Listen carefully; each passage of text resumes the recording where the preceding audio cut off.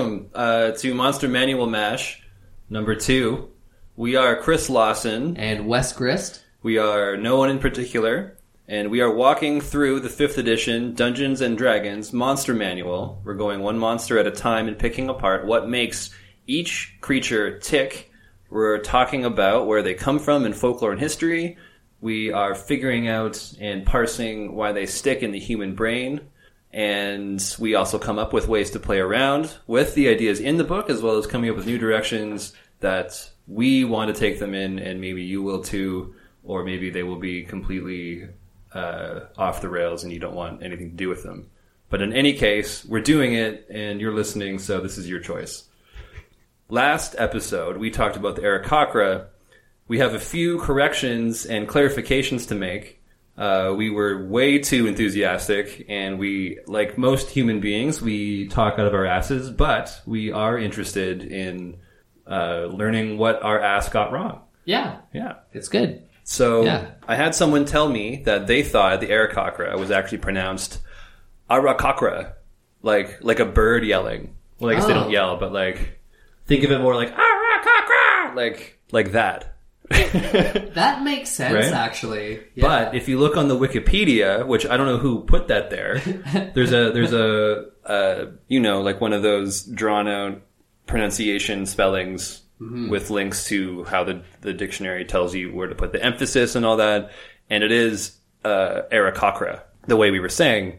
But that's more evocative, I think, if you scream it shrilly. If you're and up above you see the circling of Yeah. If you do that every time, your players might hate you, but you will be a purist, and that's what matters.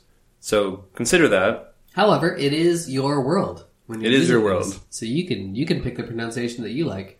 I guess like aardvarks have 2 A's, and that's odd. But I don't know if there's any definitive rules about like what kind of A sound 2 A's in a row. Anything goes, because it's a made up monster in Dungeons and Dragons, so anything goes. Whatever you want. Next up, I think I mispronounced Diogenes. It's Diogenes. I don't know what I said. I think it's Diogenes. Diogenes? Yeah. There, I think I did it again. I even wrote it down and then got it wrong again. So there's that.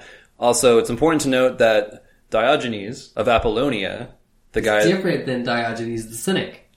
Very different. Yeah. Very different. Diogenes of Apollonia, we didn't, in the podcast, conflate him with the Cynic, but some people were asking me if it was the same one, and I didn't know, so I found out that it's not.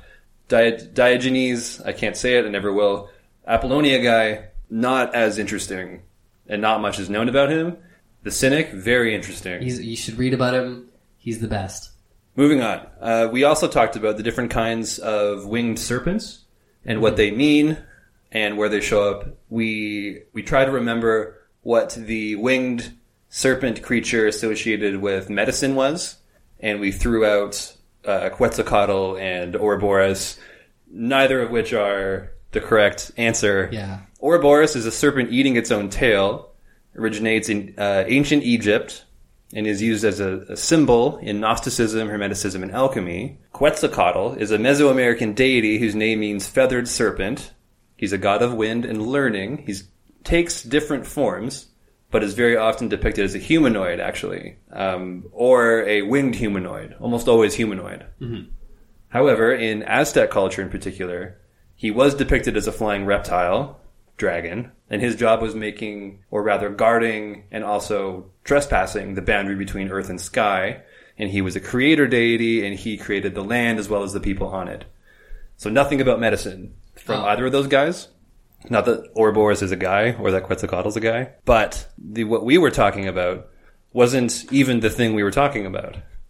Can you please clarify? I will try. The winged serpent that we associate with medicine wrongly last episode, and whose name we couldn't remember, is actually called the caduceus. And it is in fact a staff entwined by snakes and surmounted by 2 wings at the top. It is a herald's wand, or staff, traditionally. It is a Greek symbol, although it might have roots as a symbol of a certain Mesopotamian god who I don't know the name of. from 4 to 3000 BC.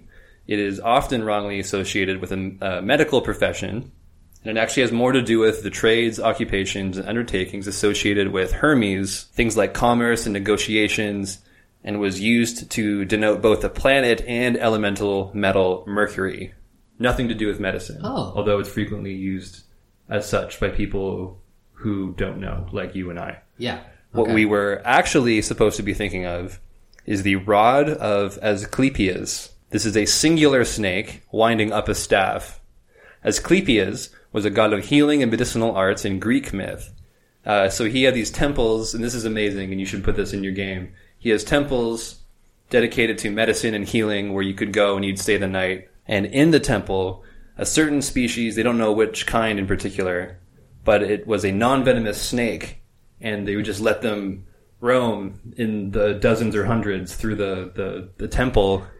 So if you were sleeping there overnight, you would just be like covered in snakes, but they were non-venomous and I assume non-violent, not terribly territorial. So they would just have run of the place.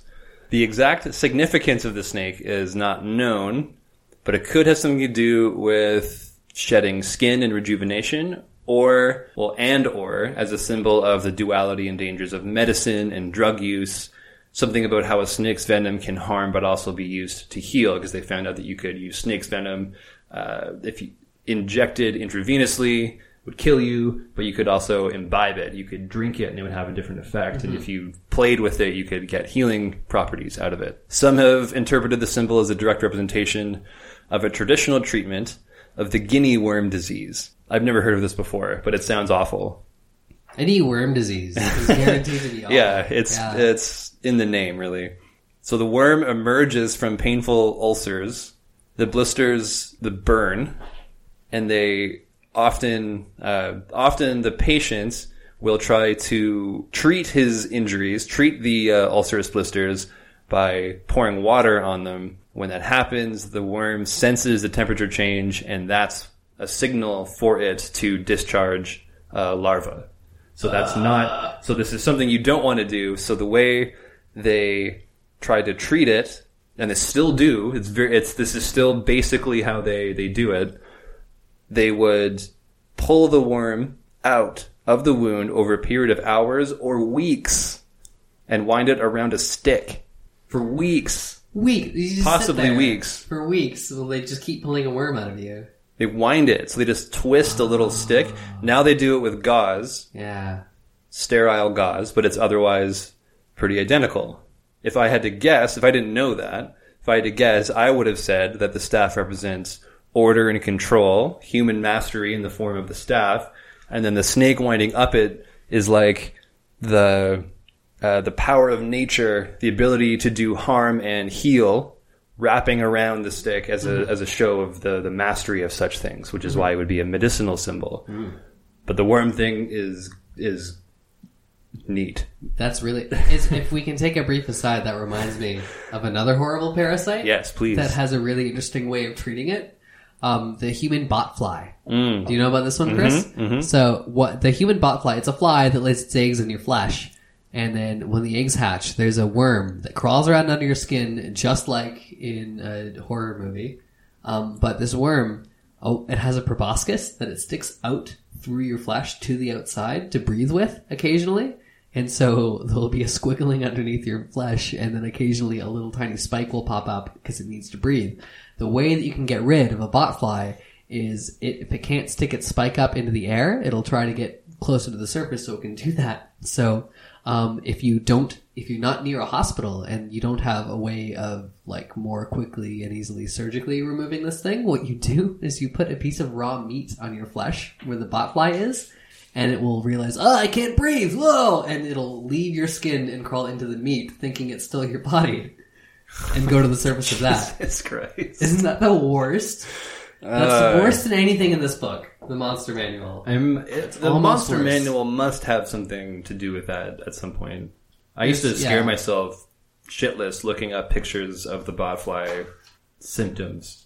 Google image search that when you're 14. They're the worst. There's a book about them in the school library that I work at. I don't know You What, should like- not be allowed near that. You shouldn't be. And it's a very friendly book. It's a very friendly looking book. No, I mean, you shouldn't be, because you're going to show children. Oh yeah, it's true. It's like, hey, you want to see the grossest bug? I'm Uncle Wes. I'm going to show you the worst bug. Great. Oh, do we have more I had notes? a few more things Okay, to say. great. Nothing more about the staff of Asclepius. Rod of Asclepius, that's what we were thinking of. I had also talked about how the Garuda, which is the Buddhist warrior bird god, right-hand man of Vishnu. I know Vishnu is not technically a Buddhist god. There's a kind of mixing that I'm very ignorant about. The Garuda appears in many religions and cultures in that area. The Garuda is used as a symbol of military power to this day in a lot of the militaries of the area. But I omitted some famous and probably more well-known to us in the West examples of the military bird. And that would be the Roman legions, most famously. They were all about that. Yeah. There was a big deal when they lost one of their powerful eagle symbols in Britain. And later on, the Nazis used the same symbol, and they were all kind of after the same thing, that divine military strength sanctioned by some sort of righteous force above the morality of people. It was just a divine strength, might makes right kind of thing. I'd also failed, although I said the word over and over in describing the Aarakocra, bird person. I never talked about bird person, the character from Rick and Morty, Right. who is a perfect example of a lot of the things we were talking about. Even uses the voice I imagined. Well, he's a Vulcan. He uses a Vulcan Yeah. voice, right? Yeah, totally. He's a combination of Spock and I forget their name, but the bird people, the warrior birds from Flash Gordon that we were talking about. Yeah. Shirtless, muscle-bound warrior types. It's a perfect example used in one of the most popular pieces of culture going on right now. Mm-hmm. You had a point.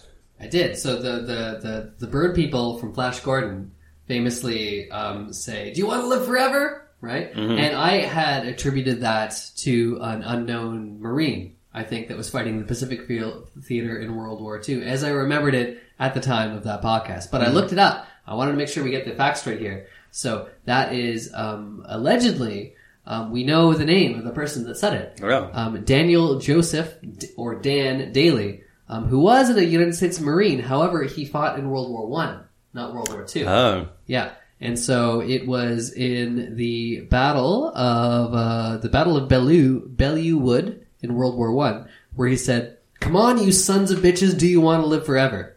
Where he said that. There was, for a while, a different book, which was called something here. Edit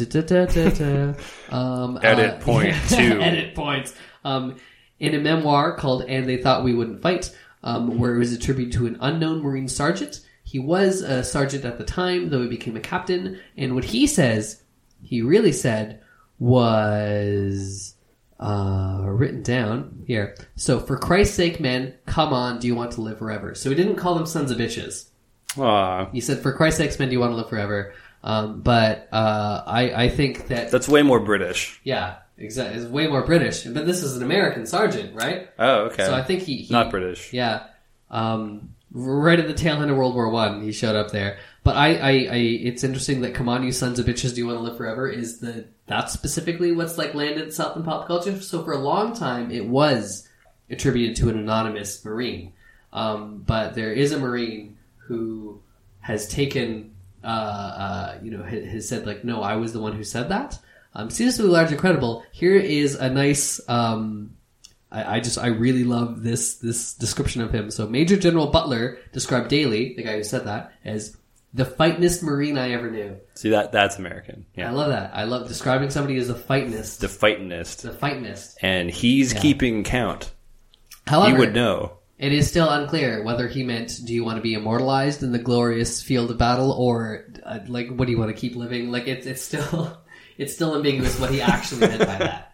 And I think that is, for me at least, that's kind of the beauty of that quote, is because I think the interpretation is going to change depending on who's saying it. Mm-hmm. Right? Yeah. I think the "you sons of bitches" is so pleasurable to us because it reminds me of the sergeant in the Aliens movie. Yeah. The post-Vietnam, you're allowed to swear a lot more now. You have an angry black man yelling at you. We lost a war, so now we can swear. Yeah, now we can swear about it. Yeah. So that's who said that. Great. Yeah. Or maybe said something like it. Yeah. Now, at 15 minutes in to the podcast about a different thing, we move on to the thing the podcast is about, or something. We now go live to the Aboleth. The Aboleth, yeah. Lovecraftian fish monsters from before the gods. I don't know if they're Lovecraftian in the text. I would agree that I think you are supposed to think about Lovecraft, especially in earlier versions of this. But if you actually read through the description in the Monster Manual, not that everyone is going to follow what it says in there, but the Aboleth as presented in 5th edition is actually, I would argue, and we'll get into it, I guess probably will be the meat of this. Great. Not Lovecraftian, very much. And we can talk about that. Right now, let's talk about what the Aboleth is from the text. We find out it is a dweller of the primordial ocean and underground lakes. It also lives in the elemental plane of water. From time immemorial, way back prehistory, it enslaved other primordial life with their minds, and then the true gods came and destroyed them. Mm-hmm. Right? They have flawless memories, which is probably one of the hardest things for DMs to roleplay, I would argue. Because you're just one person. Mm-hmm. How do you get that across? And not only does every individual Aboleth have a flawless memory, but they also pass all of their experiences on to their offspring. So every single Aboleth distinctly remembers having their empires destroyed by the gods that came after them. Like it's happening like that day. Like it's happening right now. Yeah. So they also have like a weird, like species-wide perfect memory. Mm-hmm. Yeah. It also makes them treasure troves. I think that's the direct quote. They are treasure troves of ancient lore. It also allows them to plot over eons. So they are a mastermind villain of sorts. They live in water. They rule their waters like despots, enslaving everything else. And they also gain the memories and experiences of things they eat. It can lure you closer to it. And it has this in the stat block, but it's kind of unclear how it works exactly. It can lure you closer to it by reaching out with its mind. It discovers your greatest desires. And then, after it attracts you to it, it can properly enslave you with the enslave 3 a day ability, the action. And then you are properly its slave. It is a fisher of men. Its lure is your greatest desire instead of like a minnow on a hook, but it kind of plays with like a fish coming for you instead. Or you can if you wanna play up that part of it. No, that's great. I didn't even think about that kind of role reversal that they do. I think it's one of the best parts about it. Yeah, that's great. What else do we have here? If it's killed, its spirit returns to the elemental plane of water, and a new body coalesces over days or months. Oh. Days or months. Just blew your mind. Yeah, no, that's great. So DM's choice. Yeah, that's great.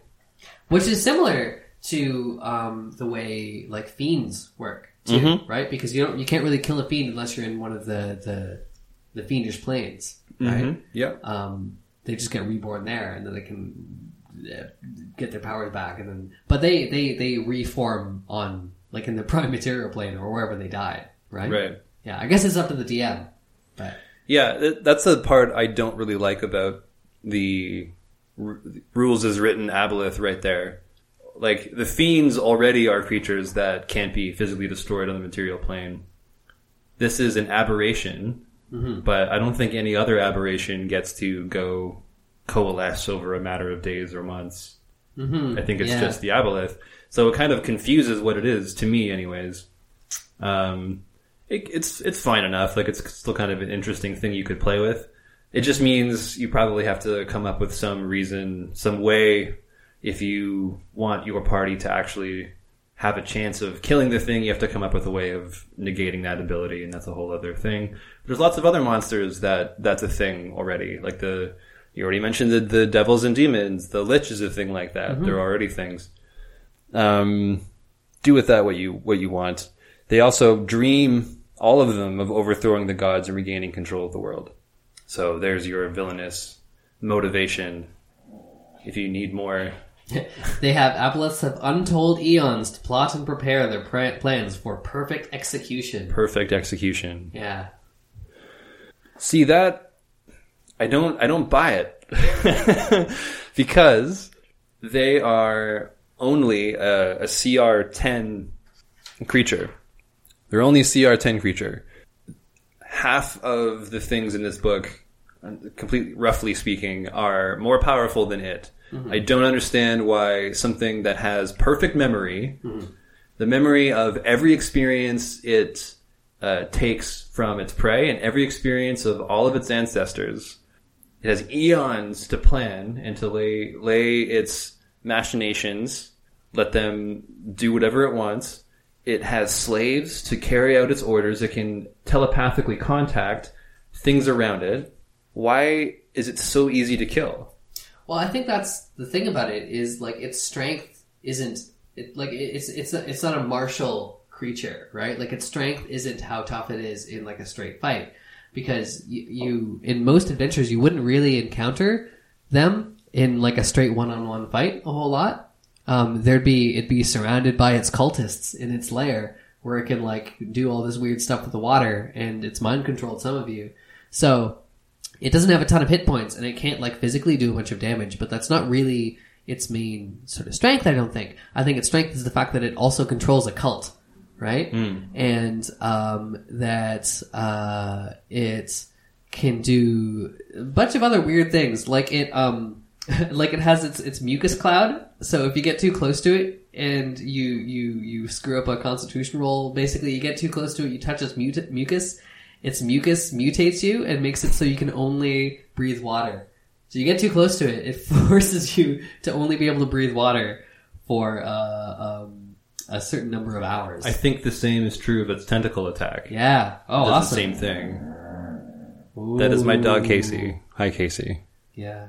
So an aboleth also isn't the kind of monster that's like, I'm gonna fight to the death. Like they're gonna escape away as soon as they can and like continue plotting. Right. So I don't think, like, they don't have a crazy amount of hit points. They're not that tough to kill in a one-on-one fight, but it's gonna try to get away from you before you can kill it.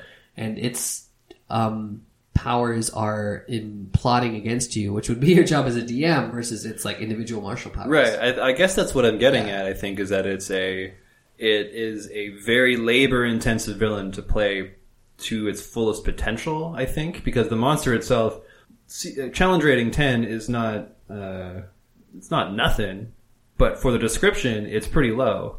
So, but there's nothing in the stat blocks that tell you how to do the long-term setup and planning of the aboleth. It takes a lot of work, I think, to make it run properly. It's still kind of a fun monster by itself in its own right, just using what's available. But I think if you want to get the most out of it, you have to be a bit more active in the greater campaign shaping of what's going on. You would kind of have to build the structure of the campaign around the aboleth's plot. Yeah. And vice versa. Yeah. Let's look at the lair. There's a big section on the lair of it as well. It says that they live in rocky depths of the ocean and often in the ruins of old aboleth cities. That's kind of either interesting or off the mark, depending on how you think about it, for a couple of reasons. One is that it's very hard for player characters to get around in an environment like that. But on the other hand, it could be a really good goal to get yourself water-breathing abilities, good swimming abilities. You could be riding like war dolphins in there somehow. Yeah. Have to make friends with the mer people. all kinds of stuff in order to get in there. The other thing is that aboleth cities are sort of a strange idea, because I don't know if it mentions it in here. I was reading a bunch of stuff about how previous editions treated aboleths. They reproduce asexually.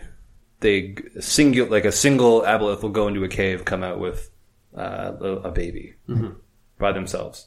Why would they live in groups, especially if they are trying to dominate other things all the time?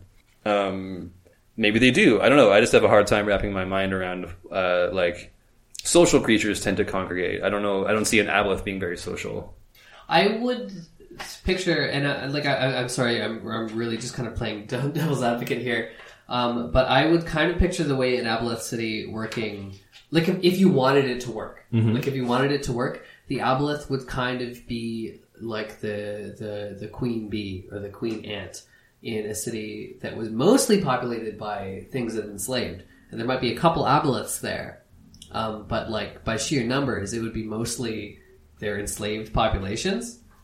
Okay, I could get behind that. I was thinking more, and I think I've tainted myself by reading too much about previous editions, but people got really wacky with it, and there were whole cities full of aboleths walking around buying jewelry and clothes. Not that part, yeah.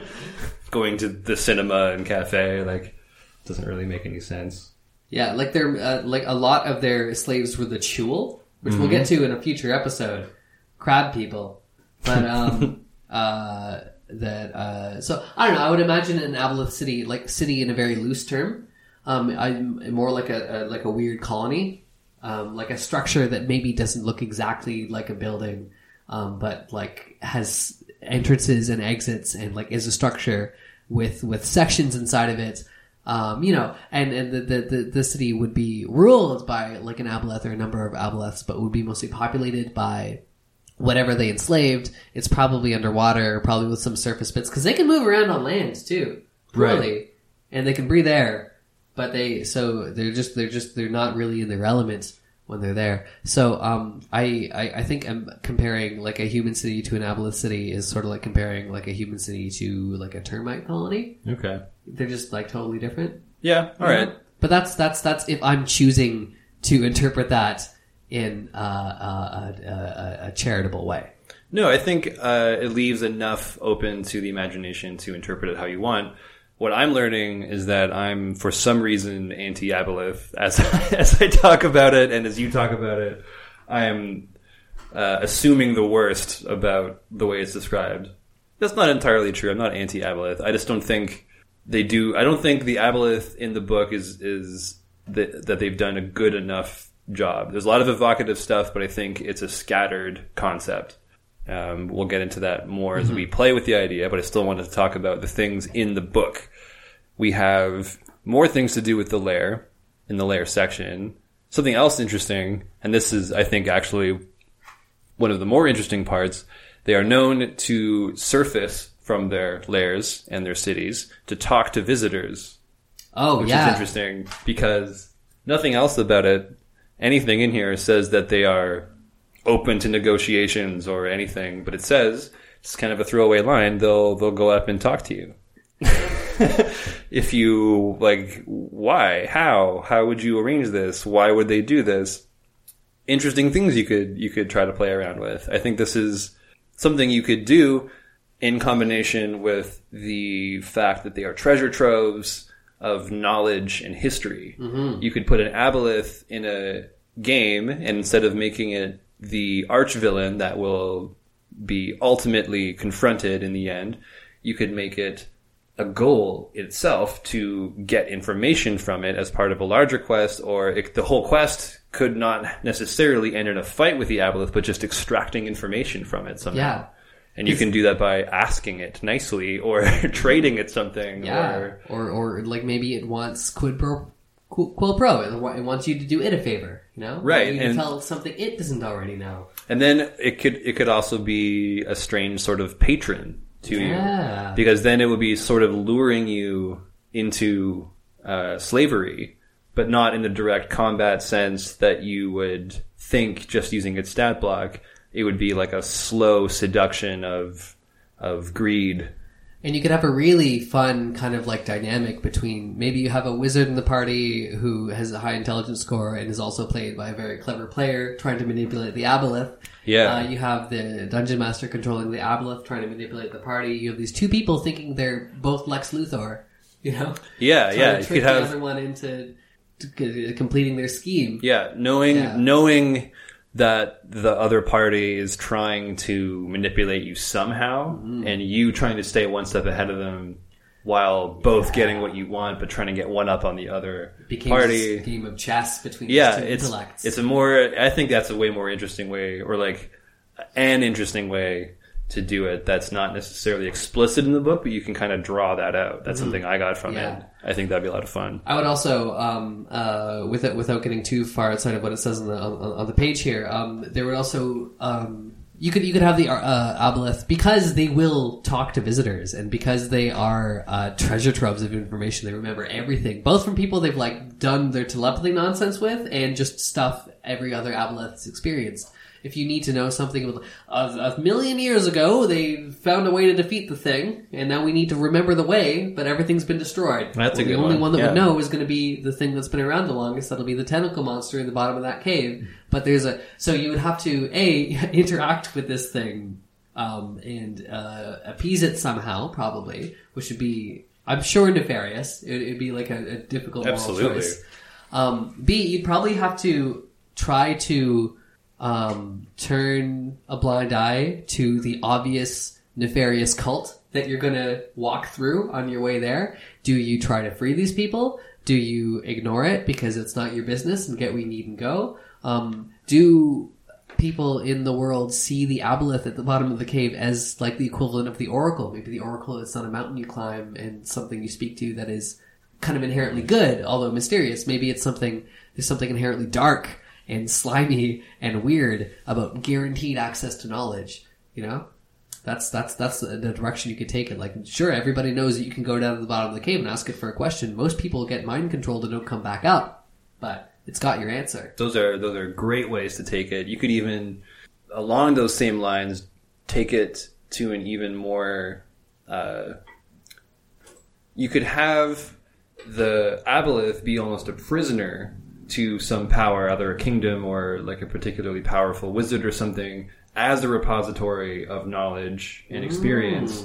And you could have criminals executed by being fed to the aboleth, who would then accumulate all of their misdeeds and all of the knowledge of their murders and things, and then they would do a sort of trial after the fact and extract the information out of the aboleth afterwards and gain all of the true information that happened, because you can't hide anything from the aboleth after you've been eaten. Yeah, but the only reason the king can do that is because the crown gives him mind blank. Yeah, something like Because if you that. had mind blank, the aboleth couldn't do its psychic nonsense with you. Right, you'd have to have some reason why the aboleth isn't controlling everyone, or it actually slowly is, or it's doing it because this is a fine enough arrangement for itself. Yeah, 3 generations down the line, like its grandchildren aboleths are going to be able to reap the rewards of this scheme that it's initiating now. Yeah. Because really every aboleth is the same aboleth. Exactly. In a way, right? Like identity-wise. Because they play a long game, so it could be like, I'm just going to spend like 400,000 years as a prisoner in this society because they think they're getting one over me, but I'm actually just kind of hanging out eating for free. Yeah, that's. I think that's while what's interesting. slowly influencing human civilization. That's why I think aboleths. It's not like entirely unreasonable for them to have ambitions of being able to overthrow all of the gods, because what makes them threatening isn't their ability to be a monster that you fight that's hard to kill. It's their plottiness. They kind of seem like, I would imagine their schemes being. So there's this animated series from the 90s, the Gargoyles show. The Gargoyles animated show. And I think Xanatos, the villain of Gargoyles. Oh, man. He was an incredibly well-crafted villain because he would come up with a scheme. And I wish I knew the plot of an episode, like, from the back of my head. We'll spend the first 20 minutes of the next episode talking about it. Going over the plot. But he would have a scheme where if the scheme works, great, he gets the thing he wants. And if you stop him, he has built-in contingencies that also give him something else that's just as good. So no matter what happens, he sets up events so that either way he wins. That's called a Xanatos Gambit on TV Tropes. Oh, damn. So I think an Aboleth would almost certainly always try to set up a Xanatos Gambit, so that even if you thwart its initial plan, there's side effect benefits that still benefit it. That's good stuff. Right? That is, we will look that up for next episode. So if you're putting an Aboleth in your game, just look up examples of Xanatos Gambits on TV Tropes. Watch a lot of Gargoyles. Watch some Gargoyles. Perhaps play the VHS board game. Yeah, just play, just recast Xanatos as a squid monster, and you set. Speaking of squidness, their lairs have their lair actions, and they are a little bit squid-like. They have grasping pools, so the pools of water themselves. I don't know if it says tentacles, but I picture tentacles, of course. They leap up and grab you. They attack you through the pools of water. And they can cast Phantasmal Force in their lair. So they can create illusions, and I could be wrong, but I think Phantasmal Force creates illusions that are actually able to affect you. So these are testaments to the Aboleth's mind powers being even stronger in their lair.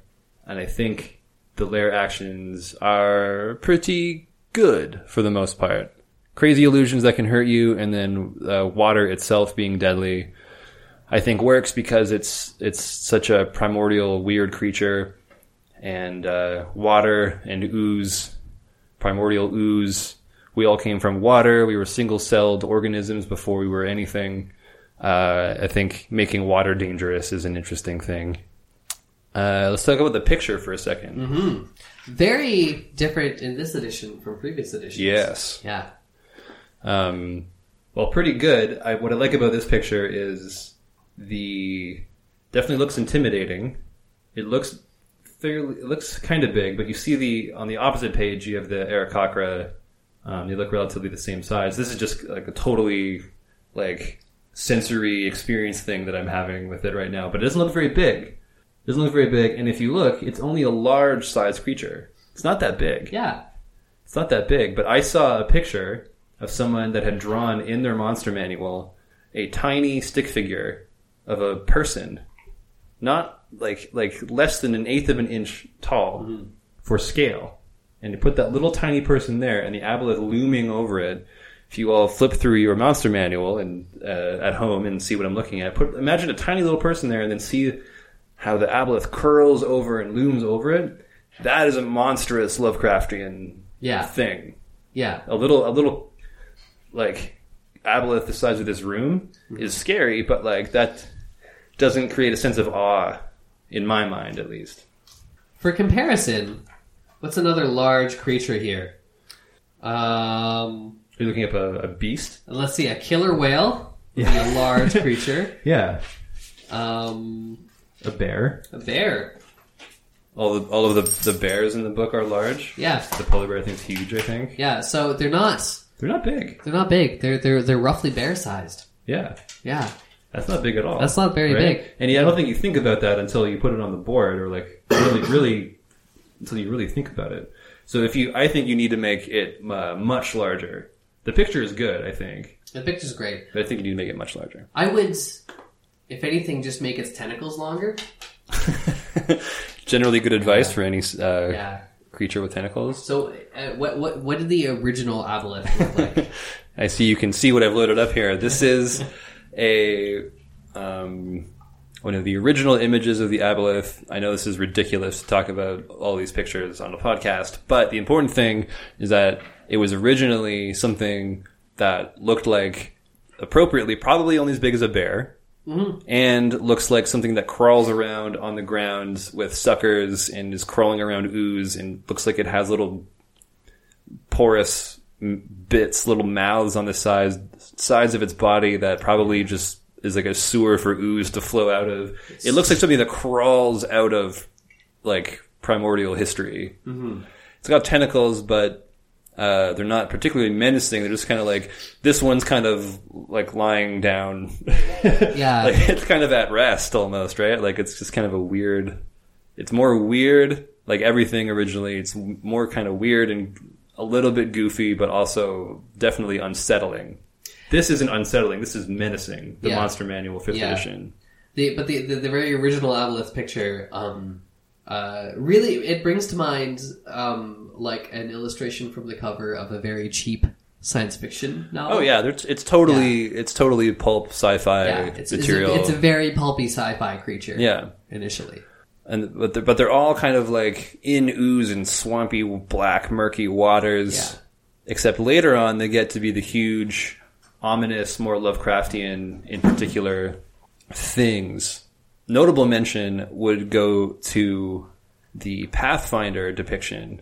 If you look at this crazy thing, I don't know if you have seen Neon Genesis Evangelion, but this looks like an angel from it. It absolutely does, yeah. A really unsettling anime beast, and it's not in the water. Later depictions barely have the oozy water part. It's emerging from water, but the water looks kind of like it's not really part of the picture. It just kind of happens to be there. Whereas in the early black and white stuff, the water is black. It's black, but this one just kind of floating in the air, so you can see the whole body and in all its impressive glory, all of its power.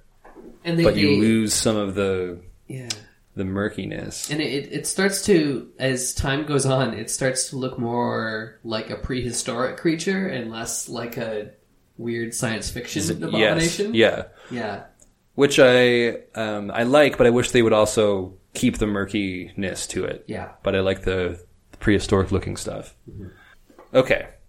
I think we also covered most of its stat block. Yeah. But to describe the picture of the image, the Sure. current image a little bit more, I would say this is a pretty solid, exact middle ground between a squid and a fish.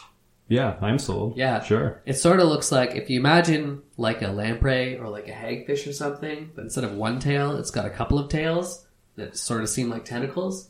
That's sort of what it's like. But you can make them anything. Look like anything, because it's not really, as long as it has a tail and some tentacles. Yeah. I don't even know if it mentions that it has 3 eyes. They just normally seem to have 3 eyes. That does, even in the originals, that does seem to be the thing. One of the things I like, I think it's the Pathfinder image, but it looks actually like it's one eye, just bisected. It's got trisected. Yeah. These weird, like, pointless little shutter eyelids. Yeah. Between it, yeah. So, that is, I think, a good coverage. I think that's good coverage of everything in the book as written. I want to talk about what we started debating, which was the Lovecraftian nature of the thing. I don't think it's very Lovecraftian. You could play it more Lovecraftian, but I don't think you have to, and I don't think you're fully intended to do so, even though it borrows some of the mind control culty elements. So what we are talking about when we're saying Lovecraftian, I'm no expert, but it has something to do with there's a thing from beyond our known plane of existence. It is beyond reason, and it drives people to suicide or into cults or all sorts of irrational behavior. And typically in the stories, the horror starts small and you just get hints of something. And then as the adventurers or investigators go on, they get closer to the source and they all lose it. I've never played Call of Cthulhu, but I understand that it is sort of an expectation for all of the player characters to either die or have a complete mental breakdown by the end of it, and that's considered like, oh, good game, like we did the right thing. That's great. That's also that's essentially the plot of like most Lovecraft short stories too. Is like, I write this journal as my last entry. Right. I cannot tell you the things I've seen. It started innocently enough on a Sunday morning. You know, Yeah. it's that. Or you get a letter from your long lost uncle who's on safari somewhere, and he's like, I'm writing to you because you're the only one that will believe me, or something like that. And then you have to go chase him down, and he's like touched a squid he shouldn't have and is now Oh, Uncle, yeah. stop touching squids. God. It's the third time. No wonder no one else will help you. And it's about a cosmic horror that like people like they lose themselves to the idea. Their mind tries even a little bit to grasp the idea that how insignificant we are in the face of these creatures, these almost alien. They kind of live here, but they're kind of on another plane of existence. They're not even conscious, but they're so powerful and important cosmically that we just keel over when we try to even think about it. That's not really in this book about the Aboleth, although they have the mind stuff. What I think is the unique part of the Aboleth, and the part that I would personally want to play up, is there's a primordial, the vengeance of the primordial soup. It's kind of related to Lovecraft, but it's kind of its own thing, and I think this is where the Aboleth is best, where you best focus your energies for an Aboleth. A lot of the Lovecraft monsters, when they're finally described, they look like those kind of 50s sci-fi creatures we were just talking about. If you look on the covers, a lot of the early books, they will show the monster, and they look like War of the Worlds, nonsense things. The old ones, the race of intelligent creatures from before humans, yeah, are like the weird tripod flower pot aliens that just like there's no non-silly depiction of them. You can't do it. Yeah, and those are the old ones that discovered the secrets of the universe. Yeah, and they're just these. And look at them, flower pot. Silly guys, yeah. But the Aboleth is particularly and explicitly evocative of primal marine life that still exists today. That's true. They like the creature that they look the most like is a hagfish, I think. Right. Yeah. Yeah. And if you play up the mucusy part, as other editions used to play up how like ooze-like, and they even used to, some of them used to even worship Jubilex, I think is the name of the god of ooze. The god of ooze? Yeah. Oh, yeah. Well, I think that's even mentioned somewhere later in the monster manual. It's a plane of ooze, I think. Oh, yeah. Well, let's not get okay. No, let's not get on the planes. Yeah. The demi-planes. But they're like, rather than just like randomly assembled creatures, they are very much things you can look up on Google Image that is still around right now. And rather than being from outside time and space as we know it, the Aboleth, even in this book, started life here on the material plane. Mm-hmm. Even though they have a connection with the elemental plane of water, they were here in primordial history. They were peaking just as the rest of us were getting started. Life on Earth could have gone any direction. The Aboleth represents the chaos and precariousness of life, making us face the fact that we humans might be on top now, but there are things that have been around much longer that are still here today, and they're waiting in the wings to take over when we fuck it up. So I know people talk about how cockroaches are going to be around after a nuclear attack, but in the oceans, there's going to be all kinds of tentacle blob creatures that are going to not even know that we were here. Well, there's sorry to interject for a moment, but that do it. Have you heard of the Humboldt squid? The Humboldt squid. Humboldt squid. So Humboldt squid are a species of squid that are, I think they're about a meter long. They're like big-ish squid. They're big enough squid that like it's right to be afraid of them. And they normally live in the oxygen-poor parts of the ocean that are deeper down, and they eat whatever they can get. Mm-hmm. Whatever they can get. And all of their biology is designed around like not letting what they've tried to eat get away. So they have 8 tentacles and 2 arms, like all squid. And then as you get closer to the beak, they have the central beak that all cephalopods have. I think squids, octopus, cuttlefish, nautilus, they all have a beak. And I think those are all cephalopods. As you get closer and closer to that, they have inward pointing hooks that point towards it, so that whatever gets close there, it's not getting away. And each sucker that they have also has claws. They're venomous. They can change color extremely fast. They flash red and white really quickly to scare you away or to confuse prey. And they will just attack people.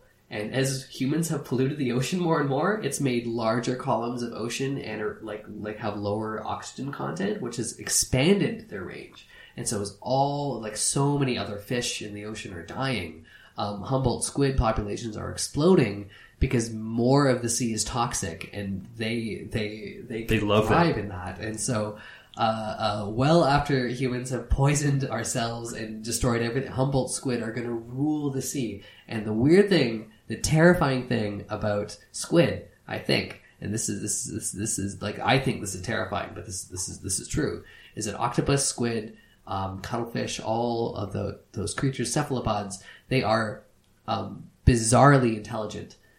So a giant octopus can solve puzzles that domestic cats can't solve.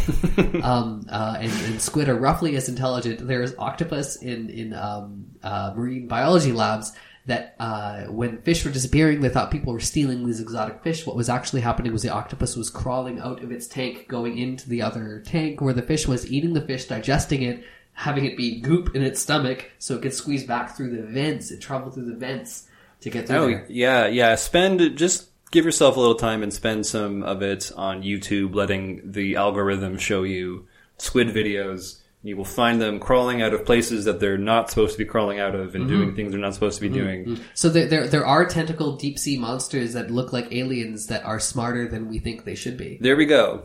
Right? And they think that is like, I think that's a pretty, I think anyone who pays attention to this kind of stuff will know that that's no mistake that a lot of the Lovecraftian creatures look like octopi and squids and things like that, because they are long-living primordial creatures that are possibly smarter than us and have completely different wants and desires than us.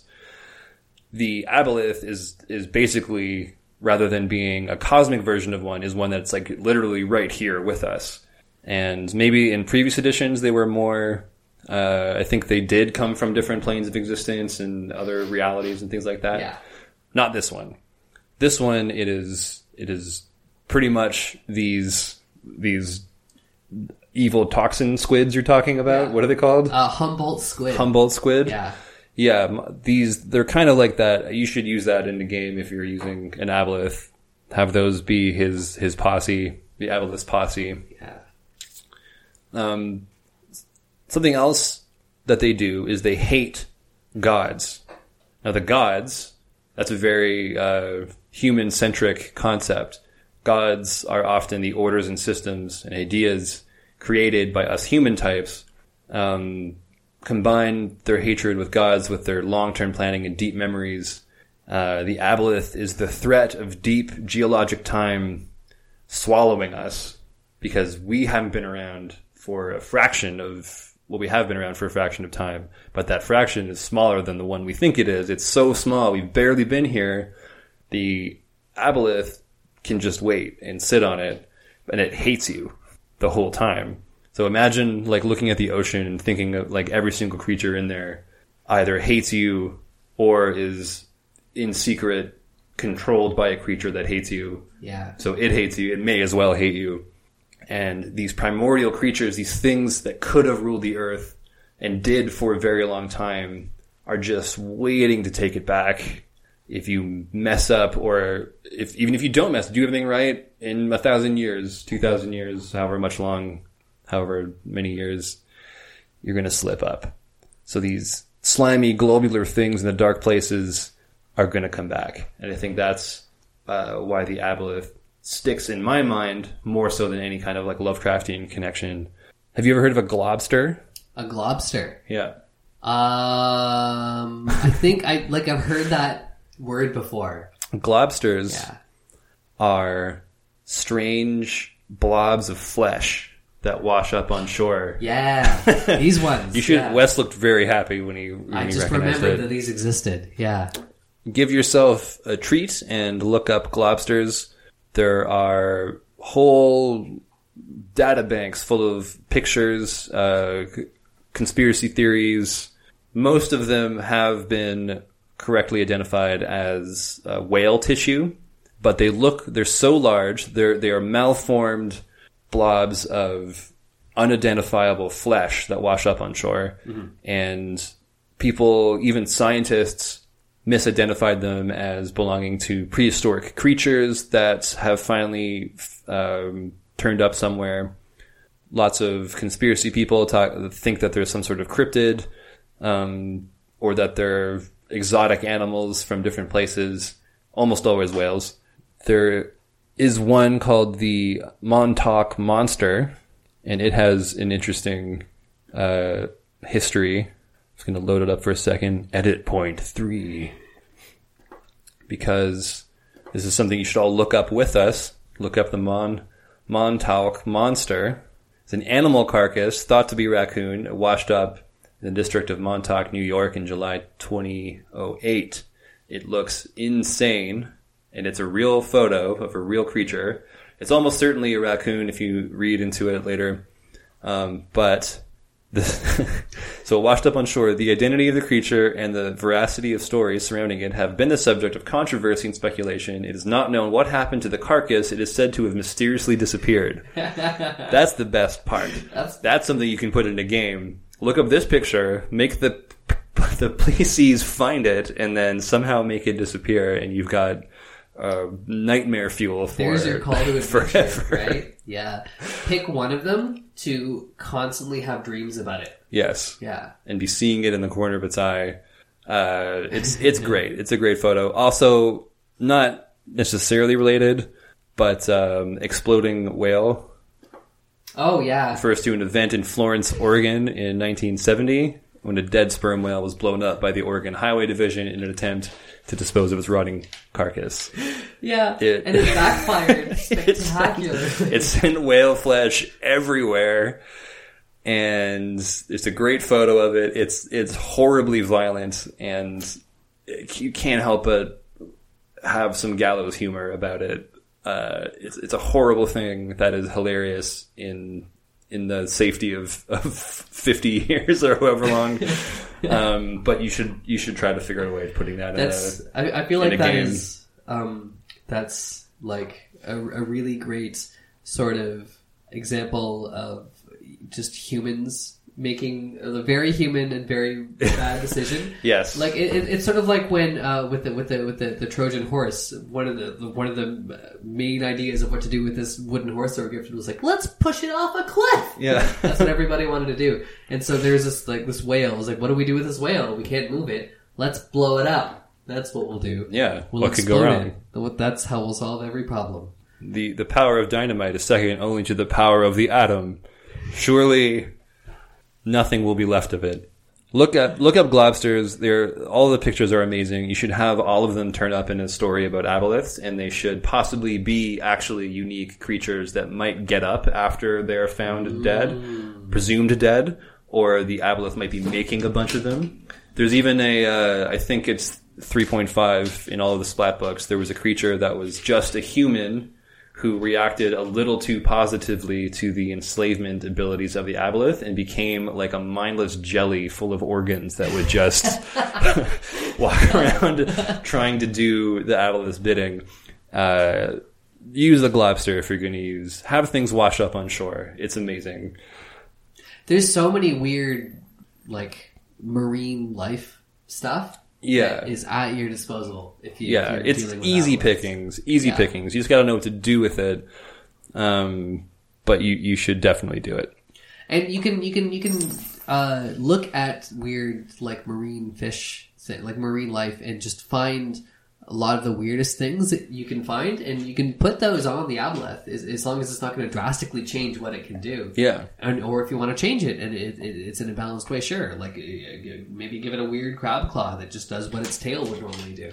But I like the thought of like possibly giving it some bioluminescence also. Oh, of course. Right, because like there's all this weird bioluminescent deep sea stuff. Yeah, see, but if you keep doing that, then you're definitely taking it away from Lovecraftian origins. That's You're true, going yeah. more, which is not a bad thing. Yeah. I think you just things are stronger, especially D&D creatures, because there's so many of them that it's easy to just kind of start making each one like all the others, because there's a kitchen sink effect. It's like you may as well keep adding spice to everything until it's nothing but spice, right? Yeah.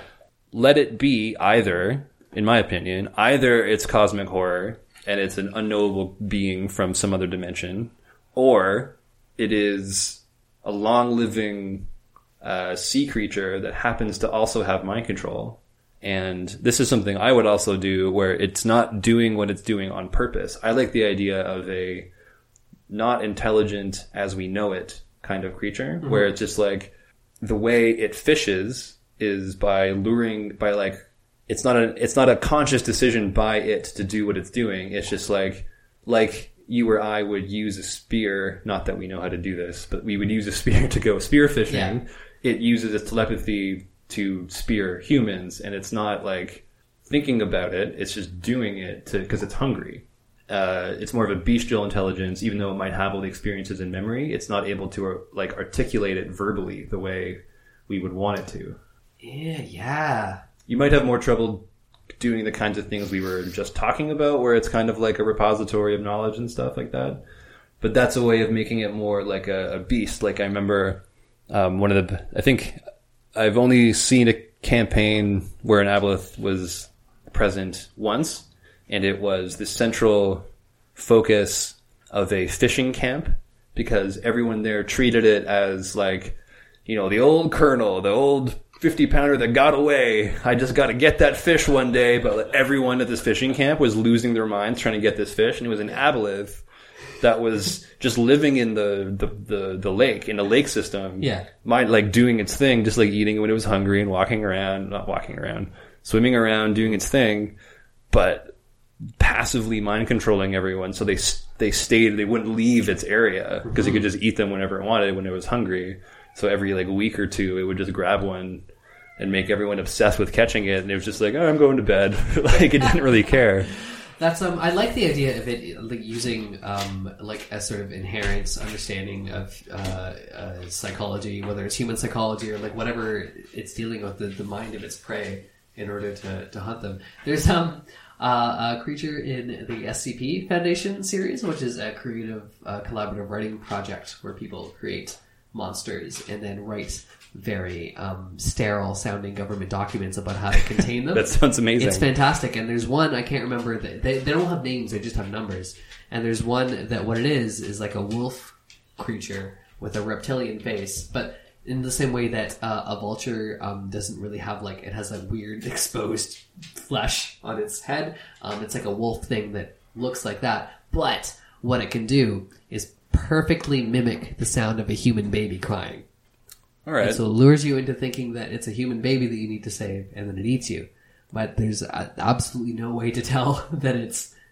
That's way better than the cat in Heat, which also sounds like a baby, and then you can go to it. It doesn't eat you, but it makes you feel really uncomfortable. Yeah.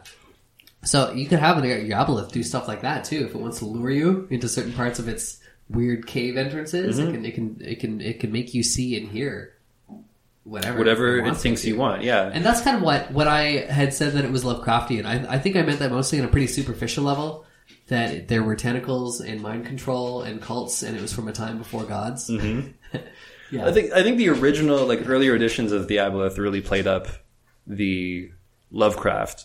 This one doesn't have it as much, but it still has kind of like the legacy parts, which include the mind control and the tentacles and all that.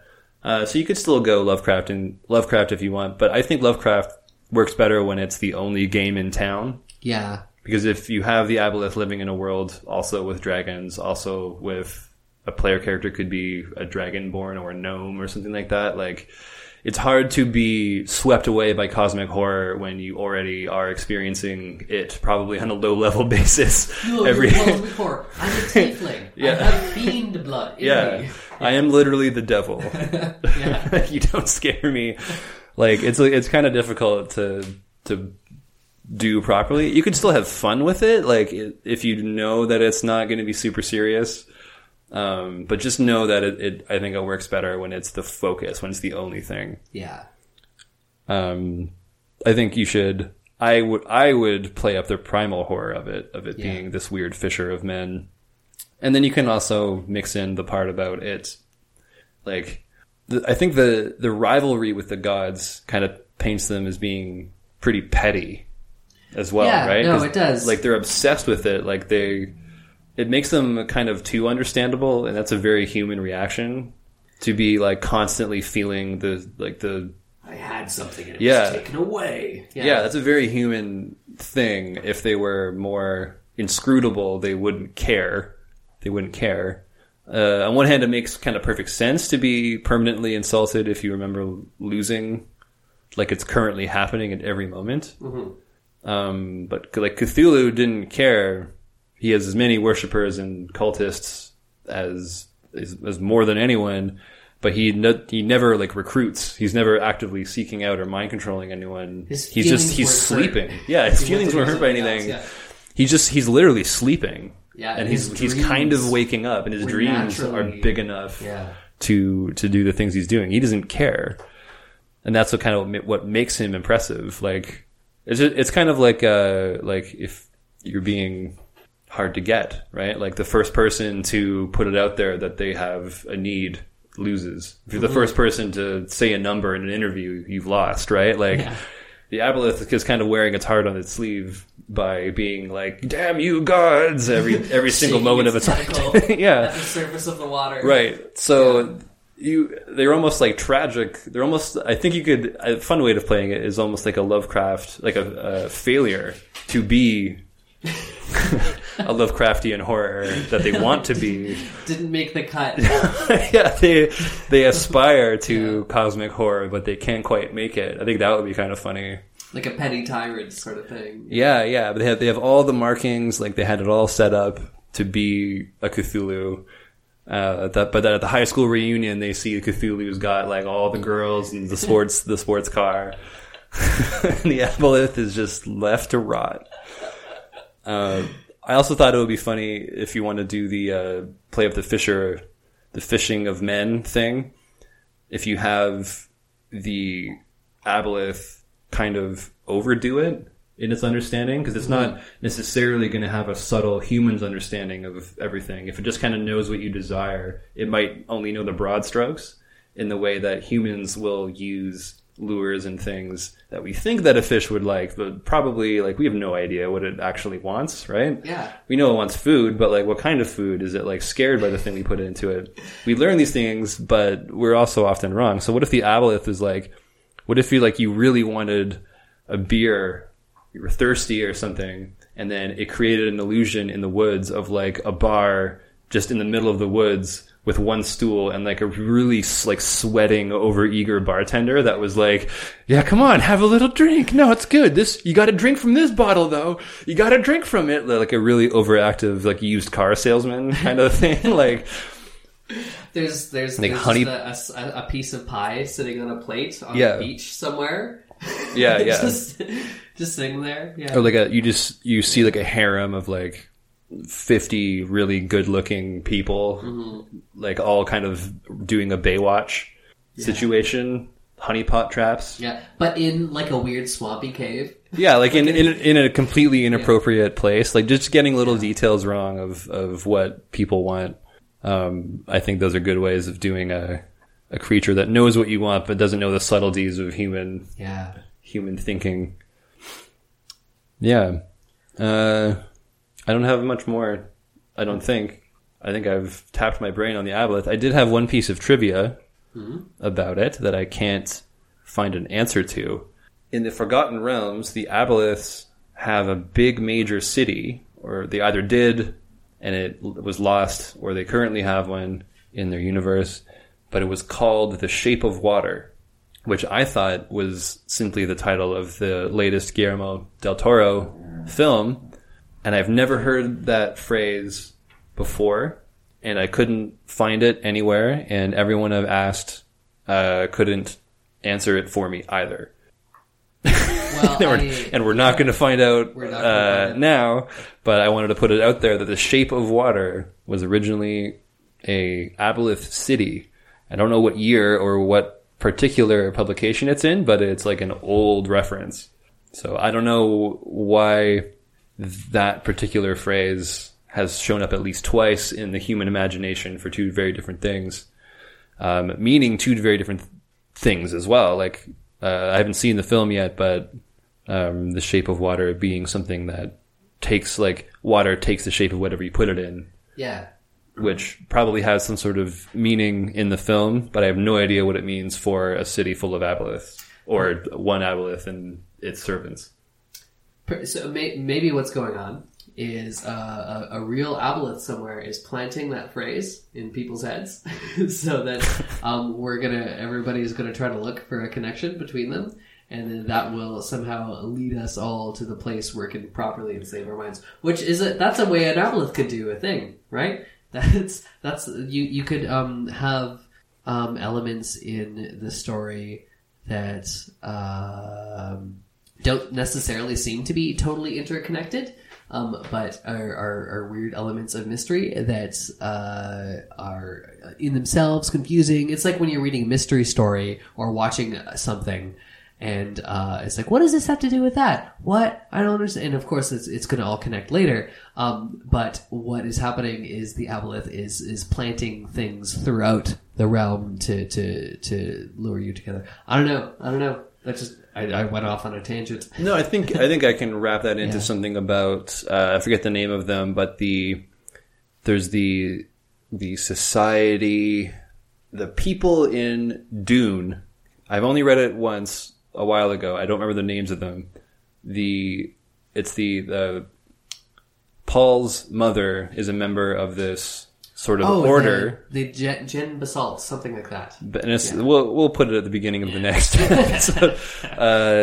But they seed cultures with particular keywords and phrases and ideas so that they kind of grow a particular culture that they want to grow there, so that when a member of their order arrives there millennia later, they can insert themselves into the mythology and appear as some sort of prophesized one or some sort of special person in their mythology, so they can have control over them from the get-go. This is something that maybe an aboleth could play with. Yeah. But again, these are all very hard things to do on your own unless you really want to spend the time. But I think it's totally worth it. I really like the aboleth. But I think it's best done using a bunch of the methods and ideas that we've been talking about tonight, and not just leave it at the text in this book. I think it's kind of scattered and not as cooked as it could be. And it certainly does not work as a random encounter. No. Yeah. No. But you could weave other encounters that are random. You could come up with reasons why they would be somehow related to an aboleth. You just have to put in a bunch of work. But that's probably enjoyable to you if you're the kind of person listening to this podcast, so go do it. I've got nothing else. I think that's it. Thanks for listening. Goodbye.